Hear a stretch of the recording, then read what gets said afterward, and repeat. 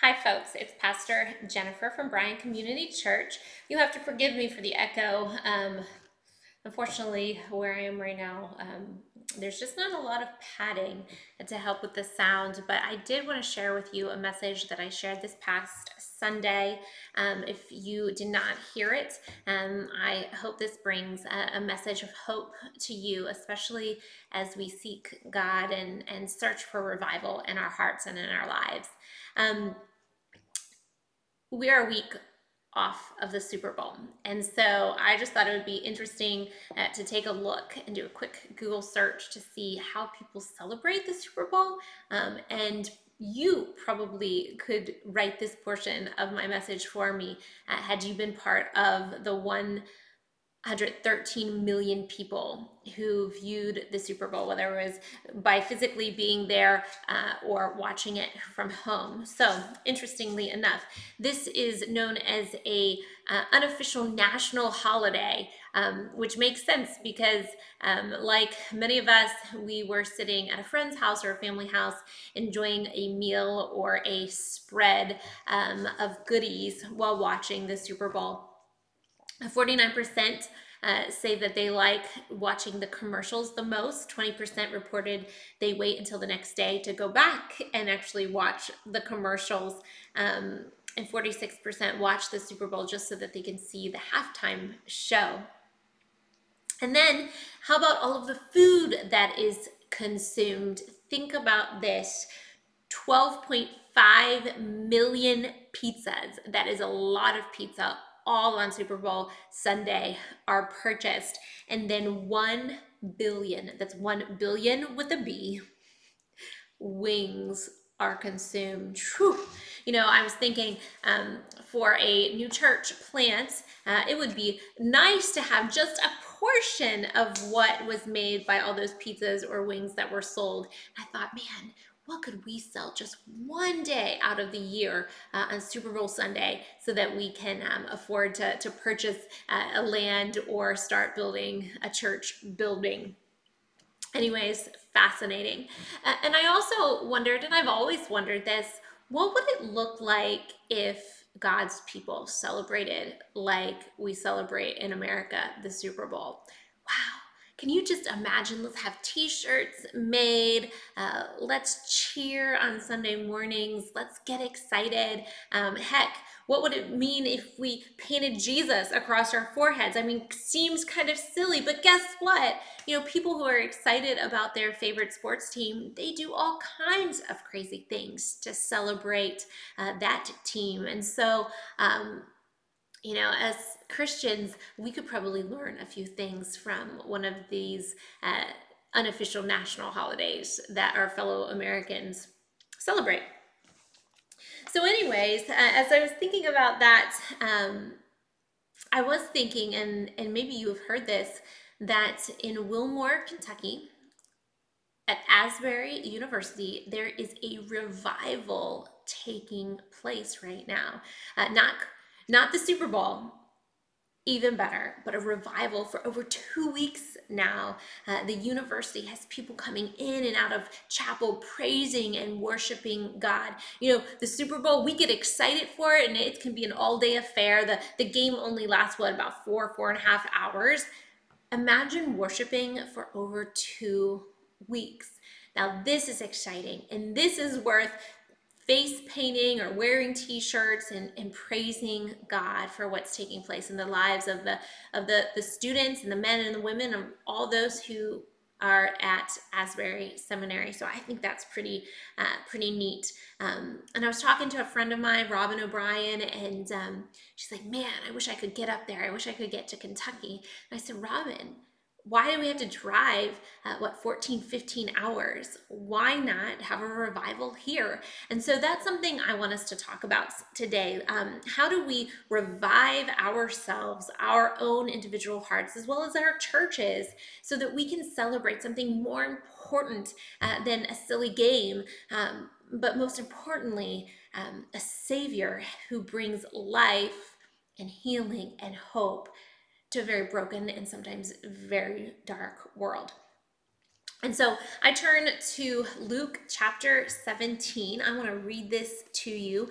I think we can learn from a man who had a revival of sorts in his heart.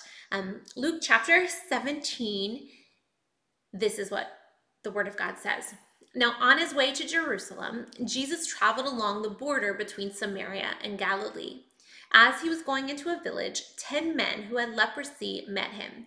They stood at a distance and called in a loud voice, "Jesus, Master, have pity on us." When he saw them, he said, "Go, show yourselves to the priests." And as they went, they were cleansed. One of them, when he saw he was healed, he came back praising God in a loud voice, and he threw himself at Jesus' feet and thanked him. And he was a Samaritan. Jesus asked, "Were not all 10 cleansed? Where are the other 9?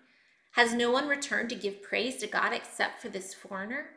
Then he said to him, "Rise and go. Your faith has made you well."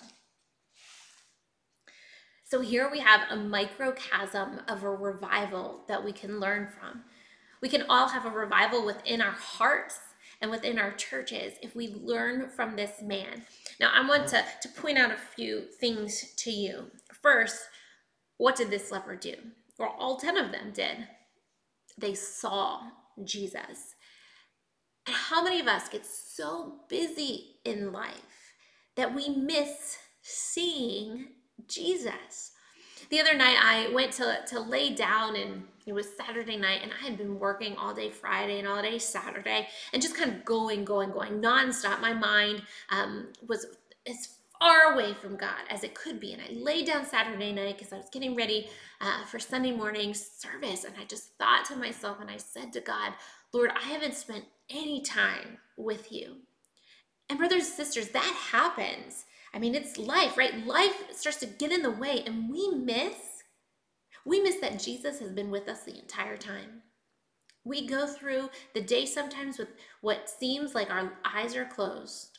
You know, and just a few months ago, we were celebrating Christmas. We were celebrating Jesus, Emmanuel, which means God with us. Jesus is always with us. But if we're not careful, the busyness of life, whether it's running from work to school to soccer practices, back to work, wherever we are, maybe it's going home to get dinner, or to get home to a Zoom meeting even, we sometimes close our eyes and miss Jesus. But the leper in this story, the man in this story, he saw him. The men saw Jesus. And when they did, they cried out to him, "Lord, have mercy on us." And so I think one of the first lessons, if we're going to revive our hearts and we're going to revive our churches and we're going to revive our communities, is we need to have our eyes focused on Christ. And it's like, after a while we go, because we're so busy, we're going without water, right? At the end of the day, we just thirst. I think we're thirsty for Jesus. The world is thirsty for Jesus. So we have to take time to see him. But then not only do we have to see him, we have to listen to him. Jesus said to the men, he said, "Go, show yourselves to the priest." Now, why in particular did he tell these men to go show themselves to the priest? Well, here's the thing. When they would be healed, it was the priest who would allow them to come back into society. Because here's the sad truth. The lepers, they were pushed out into their own communities, that they weren't allowed in the public. Why? It was a way, I guess, to protect others. But can you imagine being sent away from your family, away from your friends, away from your loved ones, away from your home, and to start all over with another group of people that you don't know? And you weren't allowed to come near them. You actually had to say, "Unclean, unclean." You'd have to raise your hands and let people know you can't come close. Can you imagine being pushed on the margins? And unfortunately, in this world, that we still have people who are pushed on the margins, and they're looked at. You're one of those people. And that's who the lepers were. One of those people, and they were pushed aside. And so Jesus knew that if he was going to heal them, they would have to go back to the priest, and the priest would say, yeah, this is a miracle. You are healed and you can come back. And so in doing so, not only do we have to see Jesus, but we have to know that he's speaking to us and that Jesus is going to call us to do something. He's going to say, go. Now, in this sense, he might not be saying go to the priest, but he could be telling us to go do a lot of things. Go to worship. You want a revival in your life? You want a revival in your heart? Go back to worship. Go and listen to God and give God praise. Go to Bible study. Get in the Word. Root yourself in me. Be in prayer. Let's communicate. Let's talk about your life. Let's talk about the good things that are going on. Let's talk about the bad things that are going on. You want a revival? You want to get closer to me? Well, talk to me. Let's pray. Jesus might be saying to you right now, go back and be a part of a community that prays together. Be a part of a community that worships together. Be part of a community that studies God's word together. Or maybe saying, go and help somebody who's in need. You know, too often we get caught up in ourselves and we miss out on the opportunity to go and help someone. Maybe Jesus is saying, hey, I need you to go and help someone. I need you to go and serve someone. Get your priorities straight. It's not about you. Go serve your wife. Go serve your husband. Go serve your children. Spend time with them. You think you have it bad? How about the lady down the street who just lost her husband? Go. Care for her. Let me show you so that you can have a revival in your heart of what really matters and who I am and who I've created you to be. Go to the park. Go to a friend. Go. We have to see Jesus, and then we have to listen to Jesus. A revival starts when we see and then act. And then we have to praise Jesus. Because brothers and sisters, Jesus is going to surprise us, and he is going to move in us, and he is going to revive us. And when he does, we better say thank you, Lord. Lord, thank you for this day. Lord, thank you for this opportunity. God, thank you for the life that you have given me. You see, what the final leper did is he came back and he quite literally threw himself at Jesus' feet. And this is a symbol for us that we have to give our lives to Jesus. If we're not going to literally throw ourselves on the floor, but brothers and sisters, sometimes he calls us to get on the floor quite literally if we are able to get on the floor and get on our knees and we pray and praise God and give him thanks. What the leper did in this story is a symbol of what we're all to do, is we are to throw ourselves, all of us, on Christ. Our entire life should be dedicated to God. Think about it. We would be nothing. We would be nothing had God not breathed life into us. We would be nothing if God had not given us the abilities to run here to there, to go to work, to go to practice, to go to school, to go wherever God has called us to go in the day. We would be nothing. Nothing if God did not give us his son, Jesus Christ, to offer us eternal life that can be found today.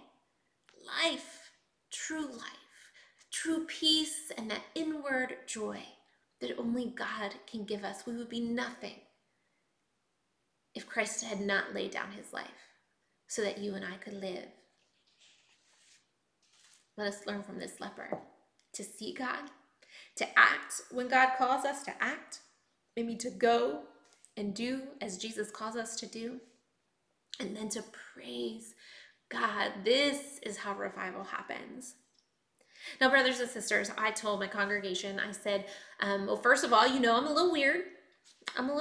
So what I'm about to say is going to be a little odd, but I need you to hear me say it first of all and know it comes from a very important place in my heart.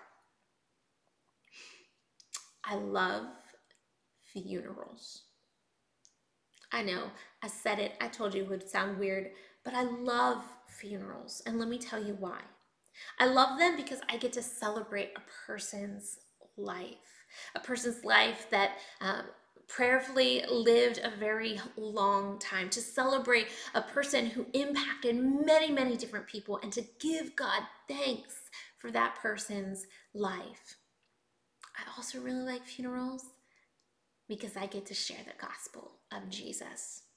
I get to tell them that they are loved and that they are not alone and that their loved one is in Christ's arms at this very moment. I'm so humbled when I get to lead a funeral. And so I share this with you for a couple reasons.